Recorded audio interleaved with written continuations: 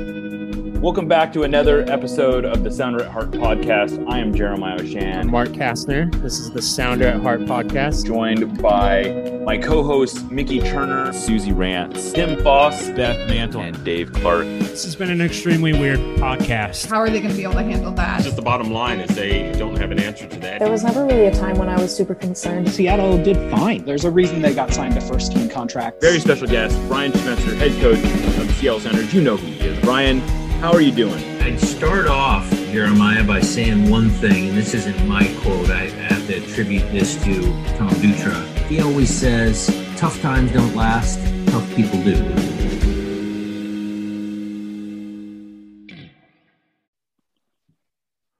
Welcome back to another episode of the Sounder at Heart podcast. I am Jeremiah Oshan. Joining me today is Liam Hopkins of Burgundy Wave, SB Nation's Colorado Rapids blog. How are you doing, Liam?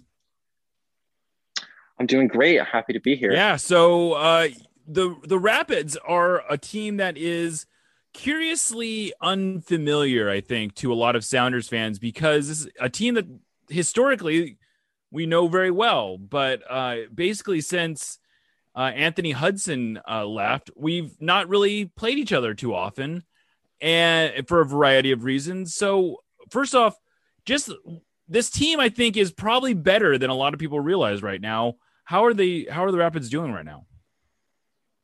Absolutely. I think last year making the playoffs was a huge step for us. And obviously that didn't go the way we wanted, getting knocked out by Minnesota in the first round. But I mean, this year we've come out flying. We beat teams like Dallas and Houston. And I mean, we haven't really had a big test yet against one of the top teams in the West other than the game City last Wednesday. So I think that this game against Seattle is a really big chance for the Rapids to really show the league that they're for real this season, that they're a real cup contender. But I mean, after last year, they really finished last year strong after they had their own COVID breakout, where they missed like almost a whole month of the season. And they came back, they beat Portland 1-0 on the road. They beat Seattle 3-1 at home and cruised into the playoffs, but lost to Minnesota. Yeah, I think that going into this game, I think that they're definitely a team to keep an eye on. So the Rapids have really transformed themselves under Robin Fraser. This is the team that Anthony Hudson famously said didn't have the players they needed to compete. And then Robin Fraser took those same players and started competing pretty well. How much of this roster has really changed over since those days of Anthony Hudson running the team? Well, I mean, there's been a few key additions here and there, like Austin Trusty, for example, is one of my favorite additions the Rapids made after Hudson's firing. But for the most part, it's been pretty much the same roster. Like the key pieces that were with the team when Hudson was in charge are still around, like Keegan Rosenberry, Sam Vines, Danny Wilson, Jack Price, Acosta, Diego Rubio. All of those guys are still around. It's more of just younger players, elevating their game, like Sam Vines especially has really, really improved since Anthony Hudson, but also playing a system that fits the style of players that we have, like playing a system that works for the players that we're trying to change the players into what the manager wants, which is what I think Hudson's biggest problem is that he tried making players play positions they weren't comfortable with and, styles they weren't comfortable with. But under Fraser, we've been playing to every single player's strength, and that's, I think, definitely shown so far this season and towards the end of last year. But I mean, the roster itself, sorry. Oh, no, go ahead. The roster itself on paper hasn't really changed that much. It's just been more consistency and getting the best out of players by playing them in their best roles. So how would you describe the way that the Rapids play right now? Free flowing, attacking. I mean, all the generic stuff for like a fun attacking side. The last time the Rapids were really successful in 2016, when they finished second in the league and they made it all the way to the Western Conference Finals, it was tough. They were really defensive and, held on for 1-0 wins. But this team, since Hudson's firing in 2019, they've played aggressive soccer. They played attacking soccer. And while they haven't had like the big name attackers like the Rui Diaz's or the Laderos or the Zella Ryans of the world, they've been able to put a really formidable attack together. And to be honest, at the expense of the back line at times, especially In the middle, like in the late summer of last year, our defense really suffered. But so far this year, I think that we've found a good balance between defense and attack, because we definitely know how to attack. We definitely know how to score goals, and we're figuring out how to prevent them as well. And I think the biggest part of that has been Austin Trusty pretty much reinventing himself, becoming a rear back this season. But yeah, just we play fun attacking soccer. So I'm really excited to see how that matches up against Seattle. Yeah, it should definitely be an interesting matchup, especially since the Sounders have become such a sound defensive team, especially this year. So I think most people that to the degree they know of what's going on with the Rapids, two names I think probably jump out. One of them is Cole Bassett. The other is Sam Vines, two young guys who have kind of gotten into the U.S. national team pool. I think Vines was one of the players named to the Gold Cup today.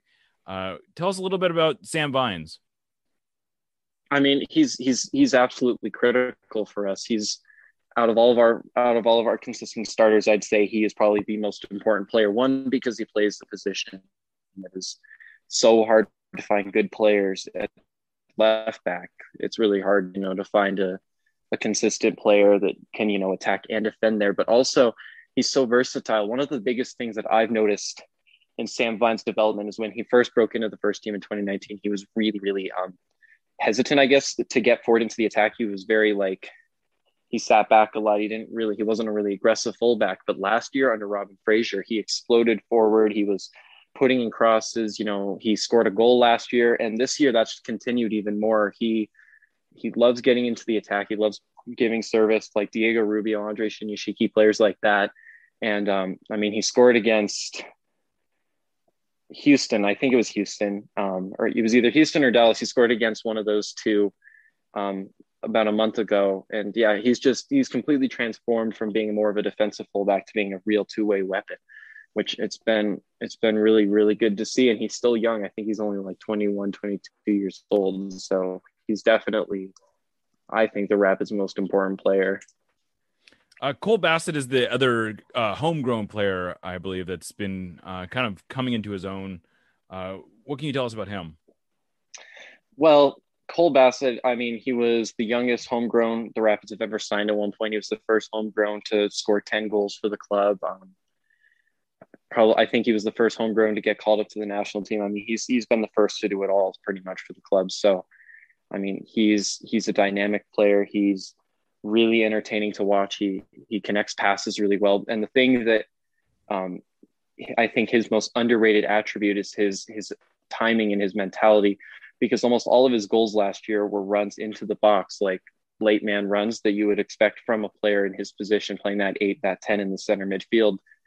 The way that he would ghost in again on the end of crosses, I think, is really underrated and also really hard to defend because it can be so unpredictable. And just that alone, I think, shows how much he's matured as a player from when he first signed with the club, now like 3 or 4 years ago, to being then just, the young kid in the locker room looking to make a difference, now being one of the most important players on the roster. I think that just little details like that is what's taken Cole from being, that younger guy on the brink of being something special to being one of the best talents one of the best homegrown talents in the league. What's kind of funny is this is a team that, again, like we said, was kind of derided by their own coach for not having much talent. And now I think they might be the team that has the most representation at the Gold Cup on the U.S. national team roster. They actually have three players, right, that are going to the Gold Cup for the U.S. national team. I don't know if I don't think anyone else has that many players. But Kellen Acosta has kind of revived his career there. Jonathan Lewis continues to be sort of a super sub a bit. Kellen Acosta, let's talk a little bit about Kellen Acosta. He's how much progress have you seen in him from a player who was considered like a high level prospect, but someone that was apparently tradable when he was at FC Dallas, and now he kind of fell off a little bit, and he seems to have made it all the way back to being right in that national team picture, playing in Nations League with the first choice American team. Right. I actually really disliked the Acosta trade when it first happened, because at the time Dominic Baggi, who went the other way, was our pretty much our only attacking player. So I really disliked that trade at the time. So I was never a big fan of Acosta to begin with because I thought we really overpaid for him. And under Anthony Hudson, he wasn't that good. But again, so many of these players, have like completely changed their careers around under Robin Fraser, and he's a another one of those players that's become just like a new player pretty much under Fraser. He's worked really hard defensively. I think is one of the biggest things. He wins a lot of balls in the midfield, and when Jack Price, his midfield partner, does that, he's always on the scene to clean things up and things like that. He starts the attacks. He's really important on the field. But I think the most important part of Kellyn Acosta is he's one of those league veterans, guys in the locker room that's played, all across the league. He's played practically every team in MLS. He knows how to get it done in league. He's been on a team that's won the Supporters Shield before. He's made cup runs. I think having a body like Acosta that's done it all in the league and, been in the league for a really long time, I think is super important. And again, he's only like 26, I think 25 years old. So he's still, he can still, young. Yeah, he's still young, and he has a ceiling higher than I think a lot of people might expect. And his goal, he's been public about his goal to still go to Europe. And I think if he keeps performing the way that he has under Robin Fraser, I think that's absolutely an achievable goal for him, because he's one of our most important players for sure, both offensively and defensively, starting the attack, facilitating possession, things like that. He's kind of the heartbeat of the team at times. So I don't know why this is, but it seems as though the Sounders are almost always playing at Colorado on the 4th of July. That is, of course, the game. I don't know if it is it's definitely not every year, but this is at least the third time I think it's happened. Yep. What should we expect for the atmosphere? I assume Colorado is I assume the Rapids have lifted all the COVID restrictions at this point. I assume there's probably a big crowd for 4th of July. What's your expectation as far as that goes? So this game is going to be the first game at Dick's Sporting Goods Park since the pandemic started. That's going to be full capacity, no capacity limitations, anything like that.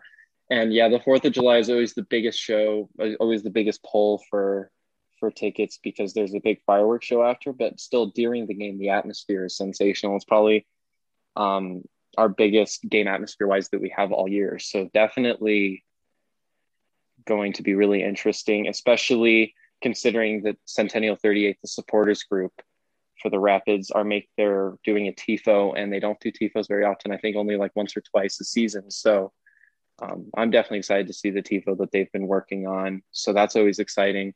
But yeah, I think the atmosphere on Sunday is going to be wonderful, just because it's 4th of July, first game with, a full building, all the fans are back, and against a top team like Seattle, best team in the league. I think that it's going to be a big crowd, and I think it's going to be an electric crowd too. What are we expecting weather-wise? Is any the last game the Sounders played was supposedly 99 degrees at kickoff. I don't know. What are we expecting for this one? I'm pulling up the forecast right now. It's going to be 91 degrees on Sunday. At altitude. Yeah, Seattle just can't catch a break. 84 kickoff is what they're saying. So we'll be nice and toasty. That'll be an interesting one. Well, it's always an adventure, I feel like, when the Sounders go to Colorado. It's been very fast, feast or famine for them. But this will be an interesting one. Liam, where can people follow you on Twitter, and where can they read your stuff? So I'm on the Burgundy Wave, just under Liam Hopkins on the Burgundy Wave. I try to get stories out once a month or so. But on Twitter, I'm very active talking about the Rapids, but also I follow Werder Bremen really closely in Germany. So if you're a German soccer fan, definitely check me out there. And also I follow hockey really closely. So if that's your thing, nice. You can enjoy that as well. Gotta get the self plug. So my Twitter is Lamae Shopkins, Lamae. And yeah. Awesome. I'll definitely be posting a lot on the 4th of July game. So yeah.